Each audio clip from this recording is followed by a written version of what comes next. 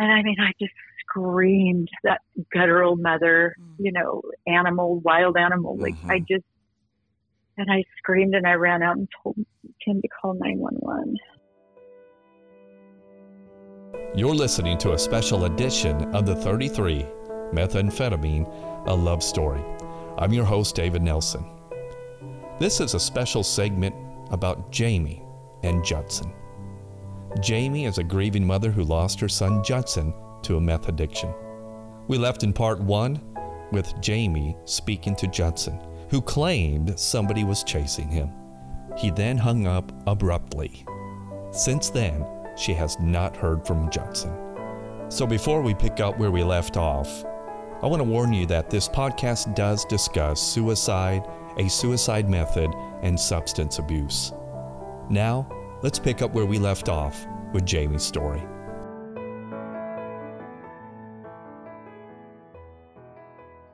So I called I got the mother gut, something bad, and called his phone number.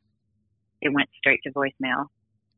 And I went, oh shit. And so I just got in my car and I drove the 2 hours to Reading. I called my friend. I didn't even grab, I think I grabbed my toothbrush, but I was just going to go down and back, so I said, I need to go find my son. So I called my friend, and one of my best friends was a guy in Reading. And I said, I need to find Judson. And he goes, oh, I'm going with you. And I go, okay. So we get down there, and it was, like 109 degrees in Reading that day. And, and we get to my son's shop, and the door was locked, and I knocked on it and he wasn't answering. And I was like, whoa, it wasn't shut completely. It was, the handle was locked, but the door wasn't all the way shut. And so I pulled, and the hoarding, I can't describe to you. He had a 2,000 square foot shop, or 4,000, I don't know how big, it was huge. And floor to ceiling. Wow. Floor to ceiling, just junk. And there was literally a path walkway through all of it. It was unrecognizable to the Maltese militia shop that he built. And I walk in and I'm just like, oh God, I was calling his name. He wasn't answering. And my friend Tim stayed outside, and it was kind of dark in there, and I didn't really know where any light switches were or anything, I was just kind of, it wasn't dark outside yet, but it was evening. And so I walk in, and he had, like I say, made kind of a makeshift loft where his bed was. And I was so dreading. I walked up, and every step that I took, I was like, oh God, please don't let me find him up here. Please don't let me find him. And the thing at the door, when it first opened, when I pulled it open, his cell phone was sitting right there and the keys to his shop. And I was like, this is not good. Right. This is not good. And like, he's got to be in here, and right. So as I'm cresting the top, the last step to the top, he's not up there. And I was like, oh, thank you, God. Thank you. Maybe he's getting his mail. And then I went, no, because his keys are in here. Right. So I turn around and I start walking down the steps, and I literally took my camera and snapped a few pictures because I thought, this is unbelievable how much stuff is in here. I can't describe it to you. How one person could do that, I don't know. I do not know. And I walked down the steps, and then I looked, I can either go back to the door that I came in from and walk back through that path. And then I looked at the corner and I went, oh, the bathroom. I wonder if he's in the bathroom. Yeah. And so I literally, it was like a fork in the road. Do I go back to Tim and have him come in here with me? Or am I just going to start walking to the bathroom? And I just did. I took like 2 or 3 steps towards the bathroom, and something was hanging in front of me. And he had hung himself underneath the bed loft that I was just standing on top of. Oh, geez. And I mean, I just screamed that guttural mother, animal, wild animal. Like I screamed and I ran out and told Tim to call 911. And it was 109 degrees, and I sat on the hot concrete, and they couldn't get me to move. The firefighters got there, the police, the chaplain, and I said, I am not moving from this spot. I'm staying as close to where my son took his last breath for as long as I can, and it took them a really long time to get him out of there because of all the stuff. They couldn't roll the gurney in. They had to, and so, it's just been a fucking nightmare since then. And, and that blog, thank you both for reading it and for saying that, because that really has been the sort of barely the crack at the light, that's showing some light in this dark tunnel, because I had over 200 people reach out to me after I, posted that on Facebook, and some people I knew, but a lot I didn't. And they were just like, thank you for bringing meth. Thank you for, not being ashamed and for speaking your truth, because my son this, my daughter that, and that's when I started just doing a deep dive into finding anything I could about addiction and recovery. And I was also, just like really, grieving mother podcasts. I just couldn't get enough of those also. And so then I found Rashi's, your podcast, and I was like, a podcast specifically on meth? What? I was like, this is awesome, and then, when you and I, emailed at first, Rashi, and then we talked, and I was just hit with this like amazing and profound glimpse from your words and your work, your great work, into the life, looking through the eyes of the meth addict, and just the craziness on our side that is craziness on their side too, but they don't see it as crazy, which is, the hoarding. I heard from somebody who was a former addict. They told me, oh yeah, I would see a toilet seat, an old toilet seat at the dump, and I would go, oh, I can fix that if it's shiny. And they couldn't understand when we were saying, it's gross, it's disgusting. How could you, they're like, and they're offended because their eyes see a shiny, beautiful toilet seat that they're just going to fix up a little bit and sell to someone. And then that never happens, of course. But I couldn't believe it, because every day I would go out there and there would be more and more and more. And then he went around the barn and put like this, and my son was like really great at carpentry too, and everything was always beautiful and perfect.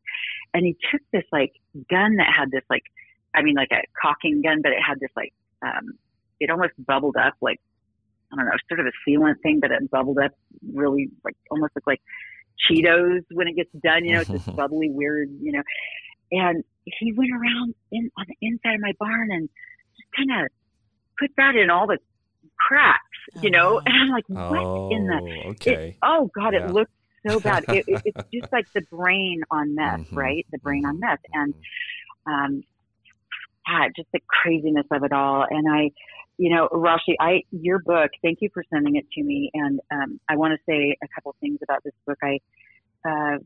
Your title is Methamphetamine, a Love Story. And then on the front cover, you have the pipe that's, billowing up into the smoke. And then you have the heart, the smoke that forms into a heart. And I'm just like, oh my gosh, I don't know, that kind of got me. And then on the business card, the person that's kind of outlined in the smoke also. But you're right.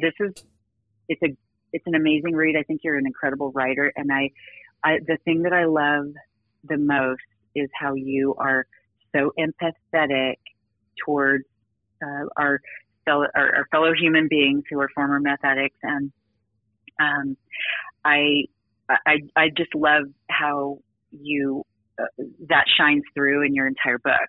And you're not judging, you're not condoning, you are just simply trying to understand and really hear it from their perspective, which I, as a mother of a most successful son until he got, the last couple of years of his life, turned into a meth addict. And I still blame, I do blame a 10-year addiction to Adderall. Sure. I can't imagine a doctor prescribing Adderall to an adult man who's a firefighter who does not have ADD, and I can't wake up, I can't go to sleep, so Ambien, I can't wake up, so Adderall. I'm really angry about that. And the more I learn about Adderall, the more I learn how it is highly addictive and it's way overprescribed. And I do want to throw in the caveat that I know from talking to a few doctor friends that it's really helpful in kids or people that really need it. But unfortunately, it became a sort of a vice for kids to, I'm going to stay up and study all night, and it sure does make my mind clear. Right. Right. And then I'm sure you both know way more about this than I do, but there's that book, The Least of Us by, I just lost his name in my brain, but he wrote a book called The Least of Us about meth. And, I think I have him. I think I pulled him up right here. Yeah. It's called The Least of Us by Sam Quinones. And it's called True Tales of America and Hope in the Time of Fentanyl and Meth. And 2021. And he had also written another book before that, Dreamland, about the drug epidemic. But he talked a lot about how meth changed in 2013. Right. When the Mexican cartel started really, totally formulating it, synthesizing it, or whatever the proper terminology is. It went from home labs to now the Mexican cartel, I guess. Is that what you're finding? It's like, yes, it is. The main source. Jamie, at first I just want to tell you thank you for joining us today. I'm so sorry for the loss of your son. And we've talked a couple times. Just so people kind of know how we got here. I got an email in March of 2022, and it basically said I lost my son to meth. And I remember opening up my email, and I was just floored. I didn't know, what this was. I didn't know who this was, and I read your email, and it just, I was like you said, I was just frozen. I didn't even know how to respond. And it starts with, hi, I just heard your podcast, episode number 9. Well, people that have been listening to this from the beginning know we started this in June of 2021, which is literally weeks after your tragedy with Judson. And that is just pure coincidence. And I had my mother, who was alive at the time, I remember as Dr. Nelson and I had been kind of toying with this idea for years because, I think in passing in the hallway between classes, he kind of knew about my meth research, and then he mentioned about his ex-wife, and it was like years that were like, hey, maybe we should do something. And then all of a sudden something changed in 2021. And, he even says in like our very first episode, he's like, for the next few weeks, we're going to talk about this. And I was not sure that we could do it. I've been, fighting this battle to raise awareness about meth literally since I started the project in 2004. We've done, we've written articles, we've presented at conferences, we've started the podcast now, we did a photo exhibit, and every time it just seems to be ignored, shut down, not appreciated. And I asked my mom right as David and I recorded the very first episode, and I just told her, I said, Mom, what if nobody ever listens to this? And she was like, so what if you're the only one? And she, and she literally looked at me and she was like, so what? And she was so happy. And I thought, you know what? I can do this just for her, because she watched me struggle with not only studying this, but the effects of the darkness on myself, the toll it took on me, just like you're talking about, Jamie, the toll that addiction takes on people in the periphery, whether they're family members. We don't talk about a lot, whether it's researchers. And so I went with, David and I recorded it. My mom and I listened to the first episode together, and literally by episode 2, she had passed away. And Jamie, you not only your email where you kind of reach out to me and ask me had I ever heard of the link between meth and Adderall, and the truth is no. None of my people, I've heard of it. I've never interviewed anybody that talked about it. Mm-hmm. My sample, my people, my participants were very different than Judson. They came from different backgrounds, but it was the missing piece of this puzzle that we've been literally focused on for like 20 years. And I know that Jamie and I connected. I don't remember, Jamie, if you remember how long it took me to reach out to you. I don't remember. I feel like you reached right back. Well, I know I froze and I didn't know what to do, and you asked for if I had, if I knew anything about this, and, do I know any coalitions or any groups? And, my answer is really no. It's like we're sitting here at this little small university in the middle of Oklahoma trying to raise awareness about this. But when you asked for the book and then I sent it to you, because I don't know if I mentioned this before or not, I had a professor who, while I was writing it, and, people don't really know this, but writing it took a huge toll on me. Kind of the toll you're talking about, but not so much where I was like draining myself financially, but my mental health was compromised because what it took to go into that data, and it's not data, it was people's lives. I had, met people face to face, just like you and your son. They're different when you look them in the eye. And it took such a toll on me that, it was such a personal thing. And I know I've told you this before, Jamie, but it's like my soul on paper. It's a very vulnerable thing for people to kind of not just learn about meth, but I don't know the right words for it. But, and then when you wrote to me and you said, this one mother appreciates the work, it like makes it all worth it. And, you are that one person now that I am so thankful that we continued on this journey despite the doors being shut, despite one of my key professors who I admire more than anyone in the world, who told me in the middle of writing it, Rashi, no one will read your book. Oh, and wow. I remember picking my ego up off the floor, and I was devastated. I had a office at Rutgers when I was writing it, and the office was covered from floor to ceiling in photos and pictures and news stories and articles. I mean, I have this, you see on TV, like the mad scientist who has every inch of every space covered with this puzzle. That was me. Yeah.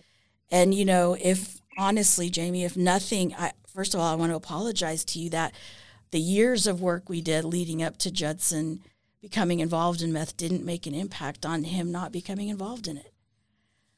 It's devastating as a scholar to realize that all your life work is kind of a failure in that you're not helping stop it. Mm-hmm.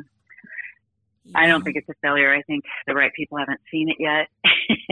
And I think also, again, capturing, from the other side. I mean, as a mother, it helps me to understand so much more deeply. And I have to tell you, when I read each case, and I'm not anywhere near being done, but I have to stop and take lots of breaks because the suffering that is happening in these people's lives and in the people's lives around them. And of course I know that firsthand, but I just think of the generational meth use.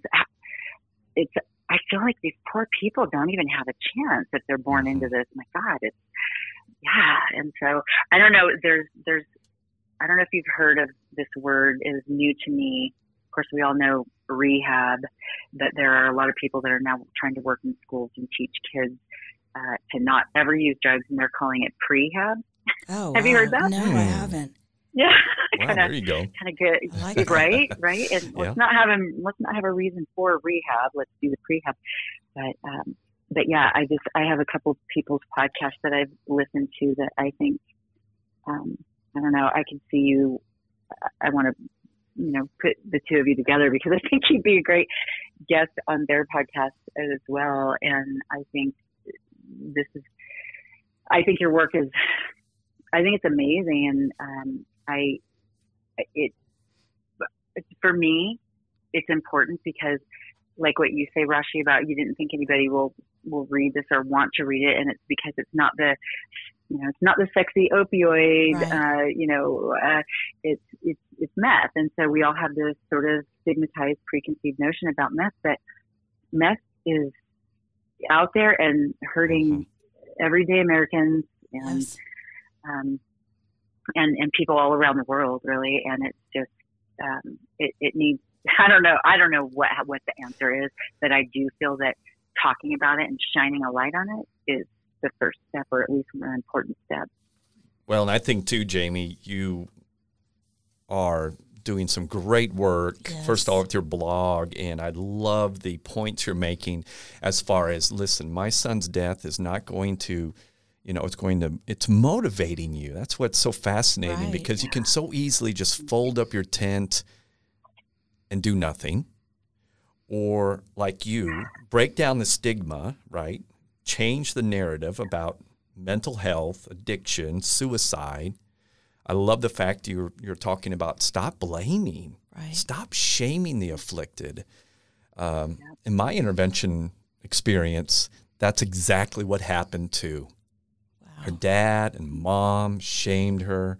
She jumped off the couch, Right. and the cousins and those who were present just watched her march out. Her dad would jump off the couch, chase her out to the front yard. Nothing was accomplished. But she served time in prison, and that was her rock bottom. Wow. And that's how she was able to recover. But pharmaceutical companies, I love that you point that out, and overprescribing doctors. I mean, these are massive issues. Right. Massive issues. And then, of course, commit to, educating, having this conversation like we are today. You mentioned curiosity. You mentioned earlier that maybe we know more than you, but Rashi and I looked at one another, and I looked at Rashi and said, no, I think Jamie has done a lot more homework.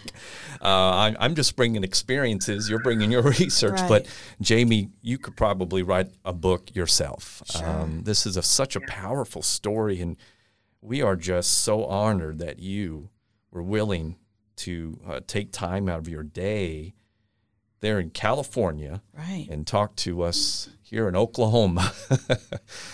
And so it's very powerful story. And thank you. Thank you. You're welcome. Thank you. I appreciate the platform and the willingness to do a little different than what you've been doing, and hearing it from a mother's perspective. Really do appreciate that. And I think the world of Rashi. I'm a fan for sure, for life. Jamie, I'm humbled. I'm honored. Meeting you has changed my life. It has helped to, encourage me. And I don't know about David, but, to just keep doing the work for the cause. And it, we never know why we do what we do. Even if you don't get accolades for it, people are still dying from meth. It's, in Oklahoma, even though we're focused on fentanyl, more people in the last year died from meth, and yet we're still not talking about it. And I know I sound like a broken record going, we're not talking about it, but we're really not talking about it. And why? It is shameful. And, I've had the misfortune, I don't know if that's even a word, of 3 times in my life trying to help an addict get help here in Oklahoma. And the most recent one was very recently. And I know that you and I texted back and forth a little bit about this, but, at risk of coming across harsh, I really am coming to the conclusion that we don't really want to help people as much as we say we do. There's a lot of lip service, but when you have somebody and you're able to, without the $20,000 that it's going to cost for the first month at a private facility, when you are, show up with somebody who you finally convinced to go to detox or to go to rehab, and you're like, we need to get this person in today, because as you're sitting there trying to get them in, they're changing their mind, going, let's go home. I have literally been turned away 3 times. And, suitcase packed, we're ready, we're for this. And then they're like, oh, there's an insurance issue, or there's a copay issue, or there's not enough beds, or whatever. And I have former students that work for some of the state agencies that deal with, drugs and addiction. And they always, will tell me we have tons of beds and we have open spaces for people that need it. And I'm here to tell you from the front lines, that is simply not the case, in the sense that there are barriers. to getting people the help they need when you don't have a lot of resources. And if we can't remove those barriers, if we can't open a door to let someone into either detox or rehab, the minute that they show up, you are going to possibly lose them. And in my view, their blood is on your hands. And I don't mean yours. I just mean the people. Right. And it's just shocking to me that we make it hard for people to get help when it's so hard for them to get to the point where they are willing to accept help. And it makes me sick to my stomach. Yeah. Oh, wow. Those are some powerful words. And I agree 100%. And, two things like David, when you're talking about your ex-wife rock bottom, I have a strong, I don't believe in rock bottom anymore because rock bottom was death for my son. Right. And I remember that a lot of the rehab places that I would call that really just wanted my money, they would, when they're ready to decide. And I'm like, how in the hell do you decide anything when you're in fight, flight, or freeze mode and you're not using your prefrontal cortex? You cannot make a decision. I mean, this meth is more powerful than we can imagine. And the frustration as someone who loves an addict of any kind, but meth, and you can't reason with someone, you feel you're mad at the person. Like I was mad at my son, like, why aren't you going to rehab? But he wasn't Judson anymore. Judson was long gone. This was a shell, Judson's shell with some other entity, and the meth was running his brain. His heart wasn't running his brain anymore, and he was a different person. And I know my son. I know how amazing he was, and I feel like just like you hear all the time. Nobody wakes up in the morning and says, "Oh, I want to," I want to be an out. Thank you. Yeah. Oh, yeah. This is the life I want. Oh, exactly. And everybody, that snubs their nose and like, oh, they choose this, whatever. It's like they did make a bad choice maybe once or twice, and then that meth, it just catches you so fast. I mean, it just changes your brain chemistry like that, and and then the other part about the rock bottom. I remember somebody telling me when I first found out about them saying, well, rock bottom is either, they get clean, they have a tag on their toe. And I'm like, oh, wow. Or they say get clean, they go to prison, or they have a tag on their toe. Right. Yeah, they usually say quit, die, or go to jail is kind of the way they used to say, Yep. Yeah. And I don't know, there's something horrible about tag on the toe when you're the mother of a dead child, because my son did have a tag on his toe. And Jamie, and one thing, I know we're probably taking way too much time right now, and I just want to we in 2004 in Oklahoma and in 2005 federally, we put the pseudoephedrine behind the counters because we had this huge meth lab problem, not only in Oklahoma, but across the country. And that was hailed as the solution. And, from your story, Judson doesn't even enter the meth picture until after 2010. And so we stopped talking about it. Once we put pseudoephedrine behind the counters, we acted like, oh, well, labs have gone down, so now the problem is away. And, here in our little tiny research world at UCO and through our little conferences, we kept doing presentations going, no, it's not. Like, we can't we can't stop talking about it. And, I don't want to say we failed. We did succeed at making it harder for people to cook it here.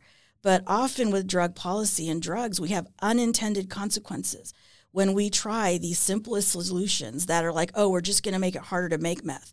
Well, the unintended consequence of that was and is today that we have cheaper, purer meth coming in from the drug cartels in Mexico. So by the time Judson tries methamphetamine, I remember you sent me that article, Jamie. I don't remember the name of it, but it was like about the name of meth. What Judson was consuming wasn't even the same thing that my people that were interviewed before 2010 were consuming. And in my own interviews, they were saying toward the end of the study, you know, back to like 2010, 2011, they were warning me. They were saying, you know, there's a more powerful meth coming, and it's nothing like we've seen before. And I literally have an interview participant who tells me people are going to die. And yet we just stopped talking about it. We stopped addressing it. We acted like it didn't need to be part of this conversation anymore. And of course, you know, now we have the fentanyl and now we have everything else. But, you know, the question that you ask in your blog and the question that you asked me in your email to me back in March of 2022, you know, basically was about the Adderall connection to meth. And is it a gateway? And is Adderall to meth similar to what we see about opioids and heroin? And I can sit here today and tell you I don't really know the answer to that. I really don't know who's doing research on that.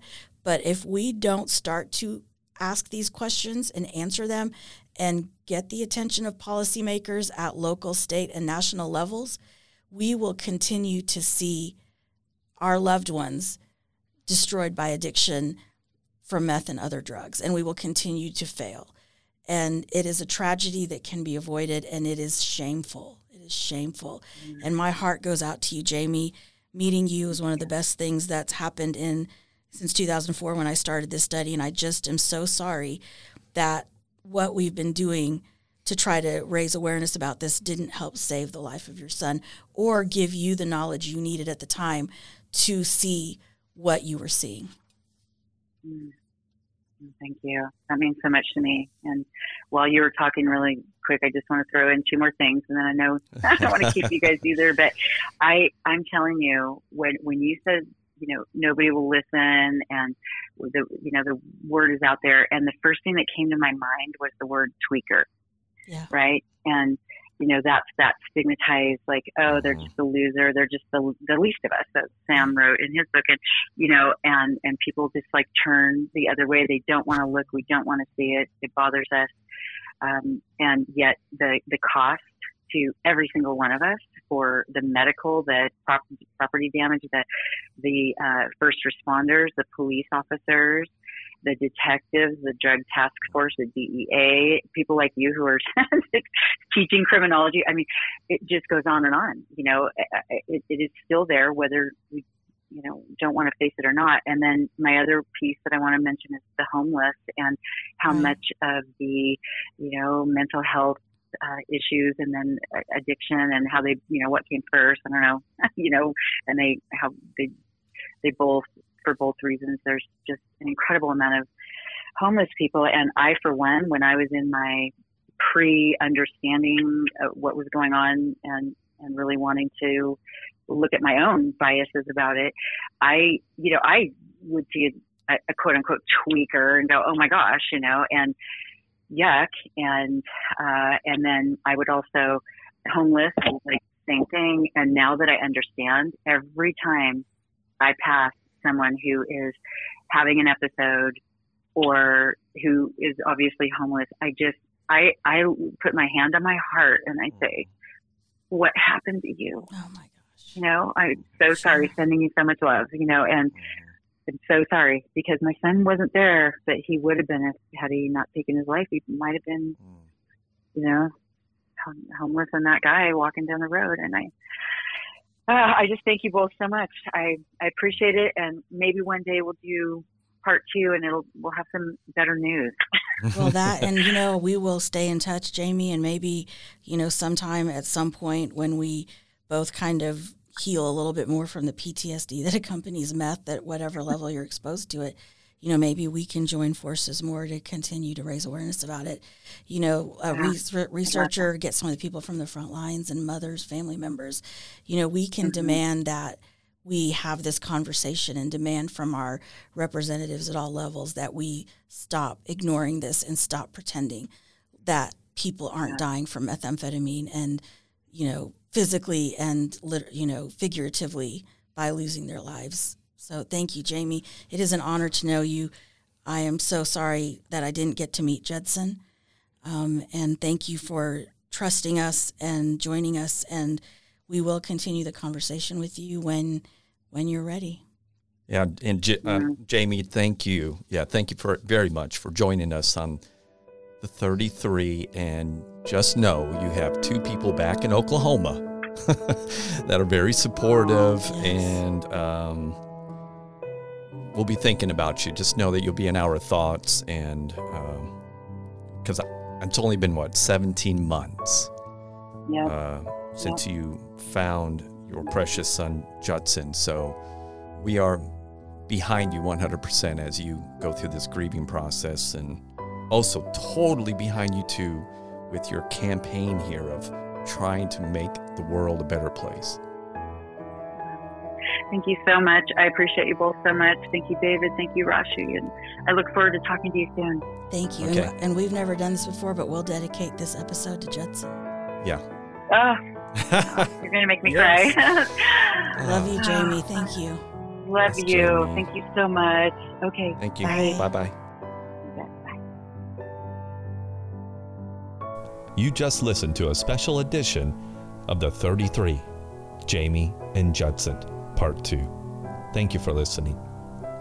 Again, if you know anybody that may be contemplating suicide or has suicide thoughts, don't forget, you can simply call 988 24 hours a day. That's 988. And join us in our next episode as we have a special guest from the University of Oklahoma, Dr. Christopher Hill. Dr. Hill will bring a sociological perspective to meth addiction. Thank you again for joining us.